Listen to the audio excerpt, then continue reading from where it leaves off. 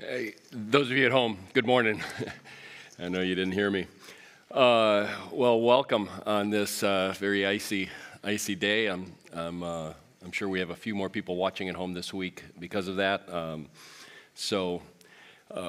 I'm glad you're all here, and I'm glad those of you who are participating at home or on demand are there as well. We're in our fifth week of our series on Romans 12 through 16, which we're calling the Fellowship of the Gospel. And so we've done this is the fourth series in Paul's letter to the Romans. And we'll bring Romans to a close here pretty soon with a little bit of whiplash. I was describing to somebody the other day, we've been kind of focusing in on some passages, and then we're going to cover some big, gigantic passages rather quickly. And if I were planning it now, I wouldn't have done it that way. But like I always say, when I'm done with a series is really when I'm ready to do a series. And it just kind of works that way.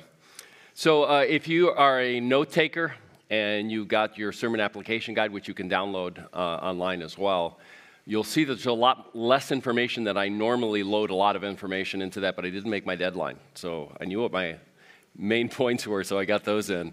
And I knew what the sermon was going to be about, so I could create the questions, but I didn't have a lot of the in-between stuff. So if you don't want to or can't keep up with the slides with the extra information, you can go to my blog and you can download a PDF of the slides, and you can even do that right now. It's at henry-williams.net, henry-williams.net. And while you're there, subscribe to it, and you'll get it in your email inbox. So henry-williams.net. So we believe around here that understanding the Bible doesn't have to be a mystery. We also believe that really understanding what our role is in God's big story, which is what the Bible tells us, doesn't have to be a mystery. And this is one of those passages, like every week, that shows us and gives us answers to a lot of the questions that we have, or we can understand what the Bible is saying. So I want to encourage you to turn to Romans chapter 13. And for those of you who are here, there are Bibles in the seat rack in front of you. You can grab one of those. And it's on page 1138 in those Bibles. So we're going to pray, as we always do, for the Holy Spirit to illuminate His Word to us. This prayer is based on Psalm 18, so please join me in prayer. Heavenly Father, You alone are God. You alone are our salvation, our strength, and our shield. There is none beside You. By Your Holy Spirit, we ask that You would teach us and guide us as we look to Your Word, open our eyes, soften our hearts, remind us of Your promises, remind us of Your presence within us. Lead us to be obedient. Lead us to be faithful to You and to Your calling to our lives.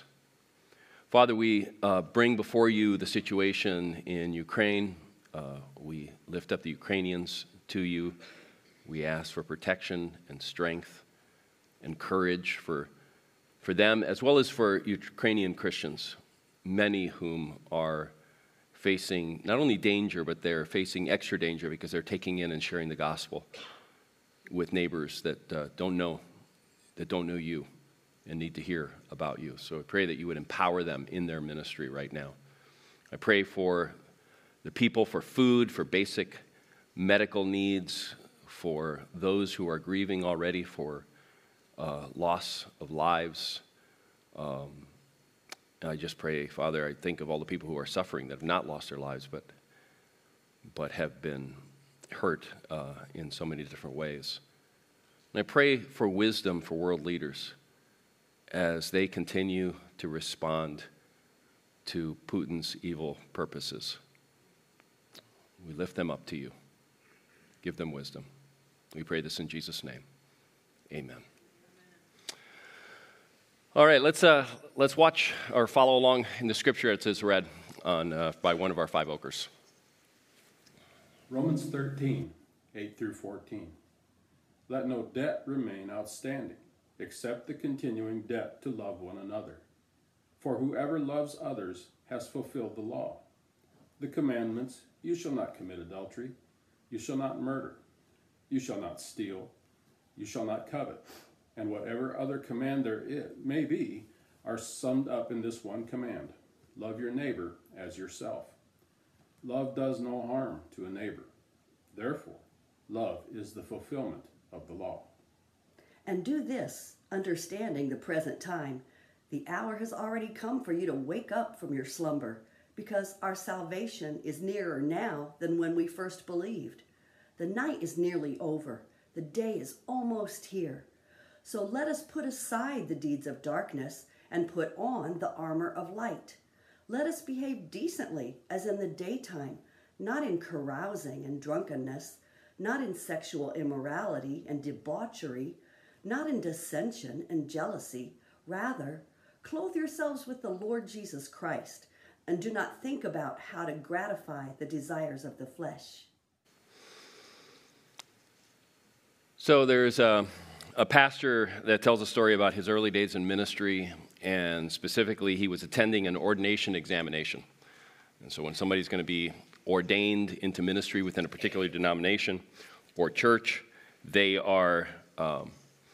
go through an examination. Other pastors, some other people will be part of the ordaining council, and they'll ask them all kinds of questions. And this one proceeded just like all the others. It usually starts with questions about how did you come to faith in Christ? So tell us your faith story, your testimony. It goes into tell us why it is that you feel called into vocational ministry. And so they tell that story. And then the bulk of it has to do with their theology and their doctrine. What do they believe? And so there will be just the basic stuff that is really important to believe. And then they're probably, depending on the denomination, they'll be looking for some kind of match between some of the peculiar or particular aspects of that denomination. And so in this particular one, all the questions had been completed. And it looked like they were just going to go on to the next stage of confirming him. And one of the examining pastors said, I have actually 2 more questions. And it made everybody a little bit nervous. He said he was there, and it made everybody a little bit nervous. But he said, young man, I have 2 questions. And the first question is this: do you love people? So the pastor who was telling the story thought, that's got to be the dumbest question I've ever heard. I mean, what is he supposed to say? No, I don't love people. I mean, is he going to say that? I don't love people, but I still want to be ordained. Of course he's going to say that, and that's what he said. He said, yes, I love people. But then that question was actually a precursor to what he actually wanted to ask. And so he asked the second question. He said, how do you know you love people? How do you know you love people? So I want you to think about that. If someone were to ask you that question, you don't have to be a pastor to be asked that question. How do you know that you love people? How would you answer that question? Just give it a moment here. Now, I've been giving you a lot of time, but if that pastor had answered with, if his answer had to do with how he felt towards people, if your answer has to do with how you feel towards certain people, you would be a little bit, and he would be a little bit out of step with how the Bible speaks about love. I'm not saying that feelings are not important, but the Bible, when it speaks about love, it usually speaks about what love does, what it does. And so the feelings are important, but sometimes we're called to love when the feelings aren't there. Sometimes the feelings aren't there towards someone that's close to us, someone within our own church, someone in our small group. But Jesus even said to love our enemies. I don't think he meant work up some really good feelings about these people who are your enemies. So getting the answer right to both of these questions is really important for all of us, because Jesus and the rest of the Bible makes clear that love for others is evidence of our faith. Jesus very specifically said that. They'll know you are my followers by your love. And they also make the point that when there is a lack of love in our life, it is possibly evidence that we don't belong to him. So it's pretty central to everything. So Romans 13, 8 through 14 shows us what love does. But it does even more than that. it shows us why we love. What's the motivation to do the acts of love? And then it even goes further than that. It shows us how we can love when it's difficult to love. So that's what we're going to look at today. We're going to look at what love does so that we can determine whether or not we indeed love people. And then we're going to look at why love does what it does. In other words, what's the motivation for love? And then how do we do that? Because it doesn't come naturally in a lot of situations. How do we become more loving? How do we grow to become more loving people, which is the very definition of spiritual growth if you take Jesus seriously. So first of all, what love does. All right, so we're talking here about action. So in verse 8 of our passage, Paul circles back around to the subject of love, which he introduced back in chapter 12. So chapters 12 through 16 are a distinct section, and then within that, you've got a section within a section, really, that comes to an end at the end of this chapter, and then it picks up a new section in chapter 14. It's all connected, but it begins a distinctly new section. Here, he shows that everything he's been saying has just kind of been circling around some things, and he circles back around to love. And then he introduces love in a very interesting way. He takes off on something that he says in the verse before it. And that's important because it really helps us understand what is the point that he's actually trying to make. So look at verse 7 of chapter 13. He's been talking about our relationship to the government. We looked at this last week. And he closes off that section by saying, give to everyone what you owe them. The key words are give what you owe. Give what you owe, okay? If you owe taxes, pay taxes. If revenue, then revenue. If respect, then respect. If honor, then honor. And almost without losing a breath, without taking a breath, he says, let no debt remain outstanding. All right, so this starts this section, but he's picking up on this, give to everyone what you owe, let no debt remain outstanding, not because he's talking about debt, but because of what he's going to say next. Accept the continuing debt to love one another. Accept the continuing debt to love one another. He's saying we owe each other love, but it's a debt that can't be paid off. It's a debt that can't be paid off. It's at the core of our relationship with God. I mean, there's core things, and then there's things right within the core of the core. This is one of those things. And this is especially true if you just go to 1 Corinthians 13, another letter written by Paul. And it's oftentimes read in weddings, and it's a chapter about love. And for one thing, as you read it, you go, yeah, love does. It does all these things. But it doesn't do just that. It says there are three main virtues: faith, hope, and love. And the Apostle Paul says, of the three, only love goes into eternity. Faith, we don't need at least that aspect of faith where you're needing to trust in something that you can't exactly see. We don't need hope because hope is something in the future and it's already come. But love continues into eternity. So Paul is reintroducing the subject of love, and then he's, as you saw, he's elevating it in importance by making a hugely important theological point. He says that loving others fulfills the law, and by the law, it means the Old Testament law, the law that God gave. So he makes this point twice. If you look at verse 8, the very end, the last phrase there, for whoever loves others has fulfilled the law.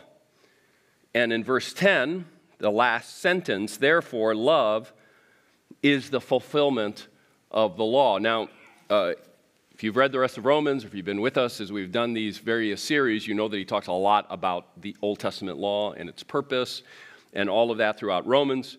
And here he's saying love actually fulfills the law. And verses 9 and 10 tell us how it does this. It says the commandments: you shall not commit adultery, you shall not murder, you shall not steal, you shall not covet, and whatever other command there may be are summed up in this one command: love your neighbor as yourself. Love does no harm to a neighbor. Therefore, love fulfills the law, which tells you a lot about the purpose of the law. It's, just by saying love does no harm, and therefore it fulfills the law, it tells you something about the purpose of the law. So he takes these 4 commandments from the 10 commandments and then adds whatever other commands. These are summed up by one from Leviticus that says, love your neighbor as yourself. So think back to the question, the first one: do you love people? You might jokingly say, I don't love people at all. I've heard pastors say that, I don't know why I'm in this. I hate people. They're joking when they say that. It's probably they're going through a very hard time with maybe some hateful people. But do you love people? How important is this question? It's so important that Paul says when we love, we fulfill the entire Old Testament law. And then think back to the follow-up question: how do you know that you love people? Well, simply put, Paul tells us you do no harm to others. And as we see in this passage, we're going to see it also is that we do what is good. We do what is right. That's Paul's answer. So Paul is, in a sense, channeling the teaching of Jesus. In this passage, there's all kinds of touch points with the teaching of Jesus throughout chapters 12 and 13. But he's definitely doing that here, where Jesus talks about the greatest commandment. But not just what Jesus says about the greatest commandment, what Jesus says in his final night with the disciples in John 15:12, where he says, my command is this: love each other as I have loved you. Greater love has no man than this. And then he describes what it is, what love does: to lay down one's life for one's friends. Love does. Love does not harm others. Love does what is good. Love does what is right. Number 2, why love does what it does. So here we get to the question of motivation, because the Apostle Paul gets to that question of motivation. What's the motivation for loving? Okay, so we have a motivation that's already been given to us earlier in Romans, and it's still at play here. So you might remember when we started this series, Romans 12, 1 and 2 says, therefore, in light of God's mercies, all right, therefore, in view of God's mercies, how the NIV says it. And so what he's doing there is, with that therefore, he's actually, and we looked at how this is so, he's referring to everything that came before. And the use of the word mercy is a word that he uses over and over again in chapters 9 through 11, right before that. And it's always referring there to God's grace, the gospel, to the gospel of grace. So it's one way of talking about this whole gospel of grace, this unmerited favor, this favor that we've received from God, this acceptance that we've received from God that we can't earn. It's unmerited. We can't earn it. And so when he says, therefore, in view of this, now do this, that's still at play all the way through the end. So what is the motivation? The motivation is a response to grace. So love does what it does because of grace. We're responding to grace.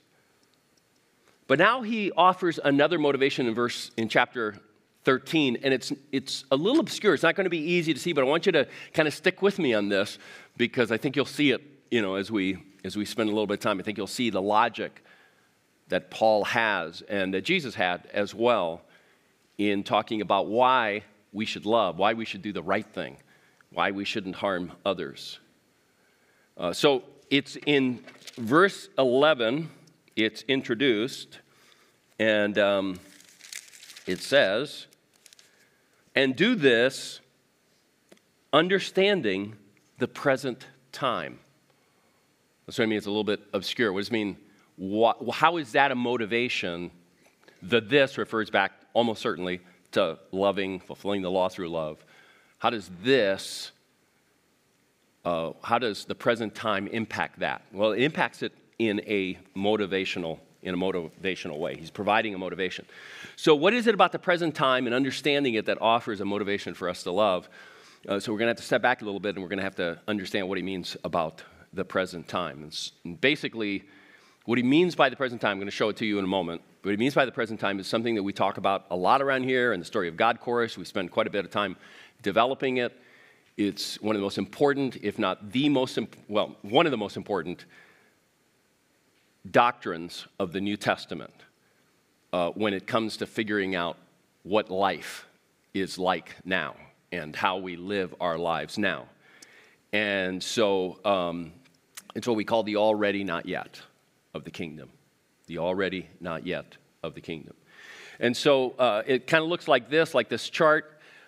Jesus comes. The expectation was that when the Messiah would come, he would bring the new age. And Jesus did bring the new age.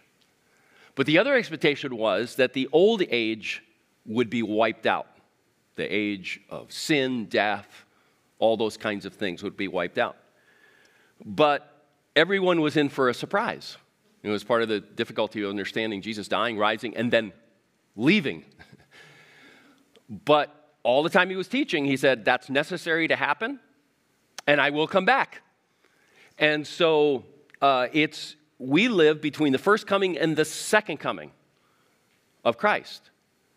And so in this time, the old age has not disappeared. Its end is in sight. It's been determined, and its power has been weakened, and it's like on its deathbed, but it is powerful in its deathbed. And Jesus has come and he's brought the new age, talked about bringing the kingdom of God. All of a sudden, the kingdom of God is now with you. The rule of God is now with you. And so he has brought the kingdom of God, the new age, but it will not come in fullness until his second coming, when we get a new creation, a new heaven, and a new earth, and the old age is no longer a part of that. So one of the important things to recognize here is that we live in this in-between time, and it's a time of tension. We're living between ages. And so there's death, there's sin, there's temptation, there's battles, there's wars, there's all the things that we experience in life. And at the same time, Jesus has brought the kingdom, has introduced the kingdom into our lives. It's a tension into our world. So we see it in the passage. I'll show you with a little sentence flow here. Understanding the present time. Now he describes it. The hour has already come. The kingdom has introduced. For you to wake up from your slumber. Wake up because it's come. Because our salvation is nearer now than when we first believed. The salvation has come, but it's nearer. The night is nearly over, but it's not over. And the day is almost here. And so you have this contrast between, these are terms in the scripture that describe the two different ages, all right? They describe the two different ages. So if we take some of these terms and put them on that chart, it looks like this. The old age is nearly over. The new age has come. The new age is almost here. That's the present time. We're living within that tension, all right? So I still haven't gotten to the motivation, but this is the background to how this provides a motivation. Now, this is really important doctrine, really important teaching of Scripture. We talk about it in our Story of God course, how important it is when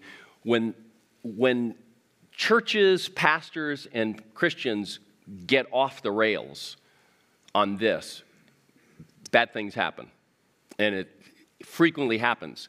What causes it is that nobody likes to live in tension. And so instead of living within that tension, we try to resolve that tension. And what happens is that Christians resolve it on one end or the other. Okay, so some Christians resolve it, it's all here, and all we have to do is tap into it by just having enough faith, which leaves a lot of people wrecked when things don't go well. Okay, so it's oftentimes captured in the word prosperity gospel. It's a prosperity. The idea is that we have it all right now. We just have to take hold of it. We just have enough faith. We just have to take hold of it. So we can have riches. We can have perfect health. We can, our children, prosperity gospel goes to our raising of children. If we just do the right things, and just pray enough, our kids are going to be fine. And it gets applied to all areas of life. Emotional prosperity. We understand, why is it that I'm having so many emotional problems? It shouldn't be, and that kind of thing. Emotional prosperity. In our last series on sexuality, prosperity gospel that so many Christians bring to our sexuality and can't understand why some Christian would struggle with their basic orientation. And it's like, read the Bible. We're all struggling. We're living in this tension. There's brokenness, and we're broken, all right? Now, it can be solved, the tension can be solved in the other direction. And it's kind of like just forgetting everything here, and everything is up here. We got to fight, and this is a terrible place, and it's up to us, all right? And God is relegated to someday he's going to do something. And there's variations on that, weaker variations of that, but it's kind of the same thing. So we don't believe that God has invaded this earth and can bring healing and can bring change. But God says no all the time to our prayers. All the time. Prayers that he's going to say yes to in heaven. Every single time. But he says no now. Because we live in that time of that tension. So Paul and the New Testament writers use a host of ways of talking about the old age still being present and how we're called to live in the values and the power of the new age, which Jesus introduced into the world. And some of the terminology that's oftentimes used is a contrast between death. Go back 1 second. Between death and life, that's one of the contrasts. Living in the old age is bondage to sin. Living in the new age is freedom from sin. Living in the old age is living under the law and being condemned by it. Living in the new age is living under God's grace and no longer being condemned by the laws that we haven't kept and will never keep perfectly. So the main images used in this passage are around night and day, darkness and light, which kind of the same kind of idea, but that's what runs through. Now we can look at how that. So understanding the present time, the time has already come to wake up. It's daytime. The day has broken. Wake up from your slumber, what you did at night. Because our salvation is nearer now than when you first believed. The night is nearly over. The day is almost here. It's peaking. You can see now. It's not completely dark, but it's not fully daytime yet. So let us put aside the deeds of darkness and let us put on the armor of light. Let us behave decently as in the daytime, not in carousing. So what you can supply here grammatically is, and let us not behave indecently as in the nighttime. That's what's supplied there. That's the contrast. Not in carousing and drunkenness, sexual immorality and debauchery, dissension and jealousy. All right, so night and day and all that. So what's the motivation in that? It runs through the whole New Testament. It runs through Jesus. It runs through Paul. It basically is saying, is there really a choice here? Don't you want to live in the light? Don't you want to live? What do you want? Do you want darkness? Really, in all that leads to? The bondage it leads to? The death it drags you down into? The relationship breaking that it does? Or do you want to live in the light and the joy that brings and the fulfillment that brings? So he's calling us. Do you prefer light, life, and freedom, or darkness, death, and bondage? Really, what do you prefer? Love belongs to life in the light and to freedom from the bondage of sin. If you want to live in the light, do loving things. Don't harm your neighbor. Do what's right in your life. So what is love? It's more than a feeling. Going back to the first question, it's more than a feeling. It does no harm. It does what's right, and it's good. Why do we love?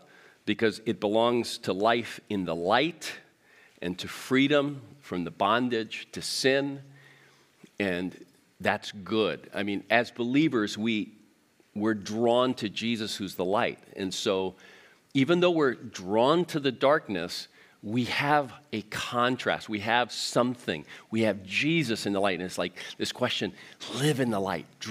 Be drawn to the light. Okay, so how do we do what love does? What's the means by which this happens? And so by means, I mean, what's the power? What's the motive? What's the power that's behind what we do? So at first, if you look at this passage, it might look like what Paul says is, you've got to muscle through this. This is going to be a fight. Get your weapons ready and run into that fight. Have some discipline. Have some strength. And it's where all of us want to go if we're speaking like at a youth rally. Right? It's like, let's get everybody fired up. Let's get them out here like living for God and putting forth that effort. And it's understandable why we go there. I mean, if we read this passage free from everything else that Paul has written up to this point, that's what it can sound like. Because look at this. Look at this passage. All the things to do. These are imperatives. These are commands. Let no debt. Debt to love. You shall not, you shall not, you shall not. You shall love. Love does. Next slide. Put aside, put on. Behave decently. Not in these ways. Clothe yourselves. Do not think about. All right, so you can see why we might come to the conclusion that now that we're Christians, Paul has talked about all this grace and all this stuff earlier. And he says, now we're in, and now we're in the fight. Muscle up, push through, and you got to pull this thing off. It looks like it's dependent on our effort. And when we see it this way, and we often do in our lives, it's not surprising when certain things happen. Now, see if you might reflect at certain parts in your life, or maybe even right now in your life, certain times in your life right now, where you've been trying to muscle up, but you failed and failed over and over again, and you just, right now, are just defeated. You know, I'm defeated by my reaction to my kids. I'm defeated by my lust. I'm defeated by my tendency to run over people in order to get ahead, and just go through just defeated. I've tried to muscle up. I've tried to remember that talk and go into the day, you know, with a new fighting attitude. It's not surprising when we think this way that we might actually give up, or and just quit trying. But sometimes we don't give up and just quit trying. We just give up on that aspect, and then we kind of excuse it, and we try to do well on other aspects. So I know I don't do well on this, but I do well on this other stuff. And so we just, kind of justify that. Or when we think this way, that this is our effort, it's not surprising when we get good at some things and then minimize the others. So we may love the poor and serve out of our hearts, but our life is characterized by all the nots of that passage, not in carousing, not in sexual immorality. We're doing really well in loving, serving people, but we're not doing that well at all, and we're not even trying, on the drunkenness and all that other stuff. Or the other way around. This is what you usually find in churches, by the way, is we get really good at the knots, and we get really squeaky clean, but we're not good at the loves. That at the center of our life, it needs to be characterized by love. The Pharisees were like that. And Jesus didn't condemn them for not being really squeaky clean, but for their lack of love, for their lack of mission in love, that kind of a thing. We shouldn't be surprised in that effort when we get good at all of it. Some people are really disciplined. Some people are just naturally, they like everything in its place. It doesn't have anything to do with their Christianity. Their Christianity is just another thing that they like to have in its place. All right? So they can become really, really disciplined and really, really good at keeping all the rules, including the rule to love. And so they're out serving, and they're living squeaky clean lives.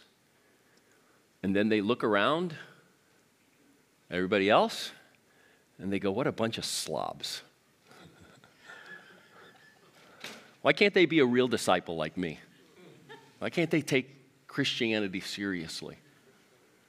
And then what happens? It's like the mother of all sins. The mother of all sins sets in. Pride. So even in our success, there is a danger, a deep, deep danger. Like we've become like God. By our effort, we've become like God. And we can be proud of that. And but this passage is not about muscling it out. I want to show you that. It's not about muscling out. This is not just for the super disciplined people in this world. So, what kind of effort is this calling? Because it is calling for effort, right? It is telling us to do a bunch of things. So what is it calling? So I want to talk about three things about that effort. One, there's effort involved, but it's the effort exerted by Christ that makes all the difference. Not our effort. The one that makes all the difference is the effort that Christ exerted. So that comes out really well in the next to the last sentence, verse 14, when it says, rather clothe yourselves with the Lord Jesus Christ. Now, I can't get into this in detail, but all you need to do is if you've read the rest of Romans, if you've studied it before, if you've been part of this series, what Paul is saying there is not the idea, which is not a bad idea. It has its place, but it's not what he's talking about here. He's not saying, clothe yourself with Jesus Christ. In other words, think about what Jesus would do if he was in your shoes. It's a good thing. It's a good thought. What would Jesus do if he was in my shoes? But if that's all you've got, then it's a muscling it through, But that's not what Paul is talking about here. He's saying, put on what Christ has already done. That's what he's saying. He said, put on what Christ has already done. Paul has made this clear throughout the whole letter. It's not, you can't forget everything he said in the first 11 chapters. We are made right with God. We receive the righteousness of God. There's other passages say that we become Christ's righteousness. Okay, righteousness is a rightness with God. A rightness, a relational rightness with God. That's a major part of what that means. We receive Christ's righteousness. We're clothing ourselves with that. You are clothing yourself with Christ's work that has been done on your behalf. That's what you're clothing yourself with. Sin no longer can just reign over your life like it once did. Still a temptation, you will still fall, but it no longer has control of you, dragging you down to death and eternal separation from God. It no longer has that power. Because you've been made right with God. Your sins have been forgiven by and atoned for by what Christ has done through his death, through his resurrection. All your sins, past, present, and the future sins that you're going to commit, have all been forgiven because you have Christ's righteousness. Look at verse 12, the last part of verse 12. So let us, the last sentence there of verse 12, so let us put aside the deeds of darkness and put on the armor of light. Again, that gives the impression, if you just kind of ignore everything else that's been said, you get the idea that this is like, again, this is muscle up, put on the armor, go out and fight. This is going to be your effort. And it's nice that you have these tools that God has given you, but it's really not what it's saying. Armor language like this is putting on God. That's what it means first and foremost. You're putting on God, God's strength, God's character, the armor in the Old Testament. These are Ephesians chapter 6, put on the armor of God, hyperlinks to all these Old Testament passages that are talking about God, his character, his strengths. And so when you're putting on the armor of God, you're putting on God. And we get to do that because we've been made right with him. It's not just these are tools that I go into the fight with. No, this is God. And that's why I can fight. And that's why I can put forth effort. So we're called to put on God's armor, and it's armor that Christ wore in the battle for us. All right, so, I go back to Ephesians and read it with that in mind, and it takes on really a different kind of meaning. There's effort, but it's not the effort where it's it's me muscling through. All the pieces of armor, all of them hyperlink back to the Old Testament. So we're going to do a series on this at some point. I've been dying to do a series on this. There's an excellent little book. It's a short book. You can pick it up and read it pretty quickly. If I can get the next, it's called The Whole Armor of God by Ian Duguid. That's how you pronounce that name. The Whole Armor of God, How Christ's Victory Strengthens Us for Spiritual Warfare. And it will do all those hyperlinks for you and show you how you are not in this like monumental effort of you winning and the dangers of going that direction. So I recommend that to you if that's something you'd like to look at sooner than later. Okay, second thing about the effort. There's effort involved, but it's not a solo effort. There's a loving, supportive community that is in this fight together. So one of the things that comes out in this passage are the one another's, all right? Maybe if in Story of God we show you there's like 50-some, 60-some one another's in the New Testament. Encourage one another, love one another, exhort one another. That the Christian life is described as a one another life. And part of the reason is because we can't do this thing on our own. We can't. And anybody who thinks they're pulling it off on their own isn't pulling it off. At the very least, because they're not doing the one another's, right? They're not living in community and doing all the things that Jesus says his people are supposed to be doing for each other. So if you think you're doing it and you're not in a one another life, you're doing your own thing. You're not doing what God has called you to do within community. So there's all these one another's, and then there's the communal aspect. In verse 12, it says, let us put aside. Let us behave. We're supporting, we're in this together. And so this isn't going to be some kind of solo effort. We need each other in order to do this. And then finally, there's effort involved, but it's effort that trains us using practices God has given us by his grace for growing us in his grace. So it kind of touches in 13. Paul doesn't develop it here, but I want to show you one place in the New Testament where he develops it, and Paul does develop it in other places, but he just kind of drops this idea there, probably assuming they know there's more to it than this. But he just finishes after, put on the Lord Jesus Christ, like clothe yourselves, and do not think about how to gratify the desires of the flesh. That's actually a very profound statement in and of itself that we could spend a lot of time talking about kind of shifting our thinking. But it doesn't tell us what to think about, unless maybe it's right there, the Lord Jesus Christ. That's what we think about and what he's done for us. But let me give you an example of this from the life of Jesus. So the Gospels tell us the story of Jesus being tempted, right? And so for 40 days and 40 nights, and then he gets tempted at the end. He fasts for 40 days and 40 nights. He gets tempted. And Jesus, each time the devil tempts him, and all the temptations have to do with, hey, take this now. Don't go through that death thing. Okay, he knows what's coming. Don't go through all that. Take it now. Take it all. Just take the rule now of everything. And so as you read the temptations, you can see that's what it's going to. And Jesus counters the devil each time by quoting Scripture. So there is a training that happened before that moment. What was the training? It's a training that we all need. We need to know Scripture. And we need to be able to recall it. We need to bring it to bear on the situations that we live in, right? And so Jesus was trained in that. You go, well, Jesus, like he's God the Son, but he's also fully human. I would guess that if Jesus had to go to the bathroom, and he did, he also had to memorize things, that it didn't just come naturally, all right? That was part of his humanity. So Jesus has been trained through his life, and in this moment where he's being tempted, he can draw on that training. And it's by grace that we even have the Word of God.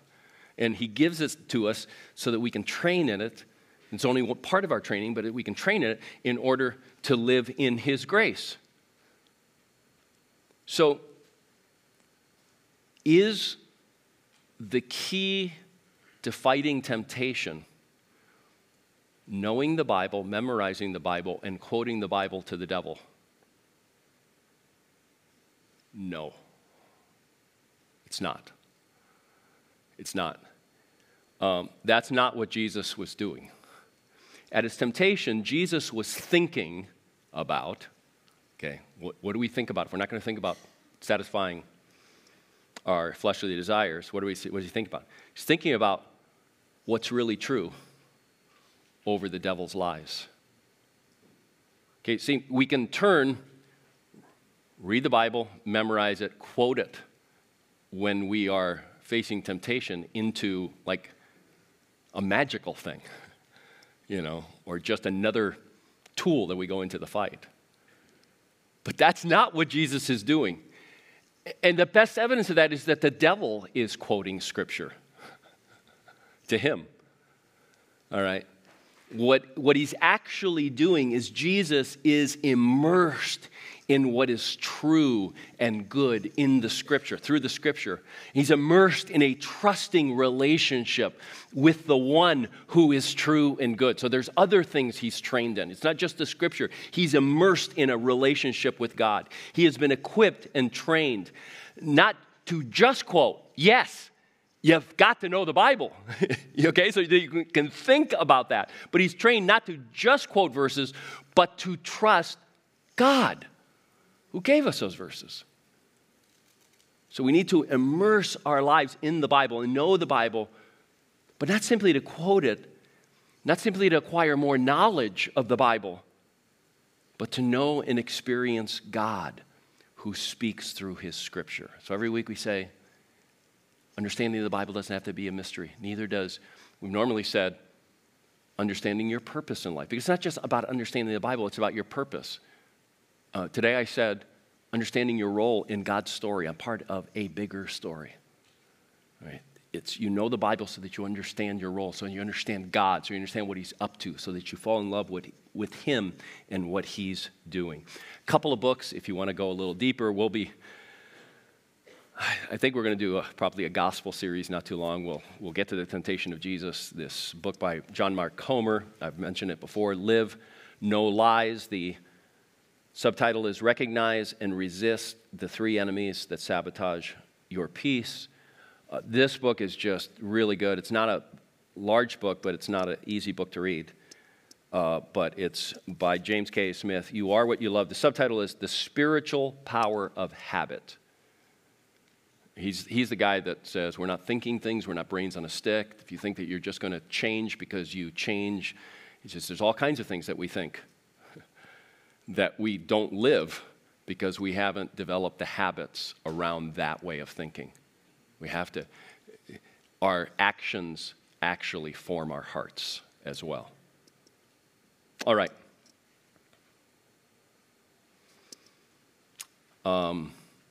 Let's finish by reading the passage one more time. Follow along with me. Let no debt remain outstanding except the continuing debt to love one another. For whoever loves others has fulfilled the law. The commandments, you shall not commit adultery, you shall not murder, you shall not steal, you shall not covet. And whatever other command there may be are summed up in this one command. Love your neighbor as yourself. Love does no harm to a neighbor. Therefore, love is the fulfillment of the law. And do this, understanding the present time. The hour has already come for you to wake up from your slumber, because our salvation is nearer now than when we first believed. The night is nearly over. The day is almost here. So let us put aside the deeds of darkness and put on the armor of light. Let us behave decently as in the daytime, not in carousing and drunkenness, not in sexual immorality and debauchery, not in dissension and jealousy. Rather, clothe yourselves with the Lord Jesus Christ, and do not think about how to gratify the desires of the flesh. Let's begin our response right now, a response to this passage, by celebrating the Lord's Supper together.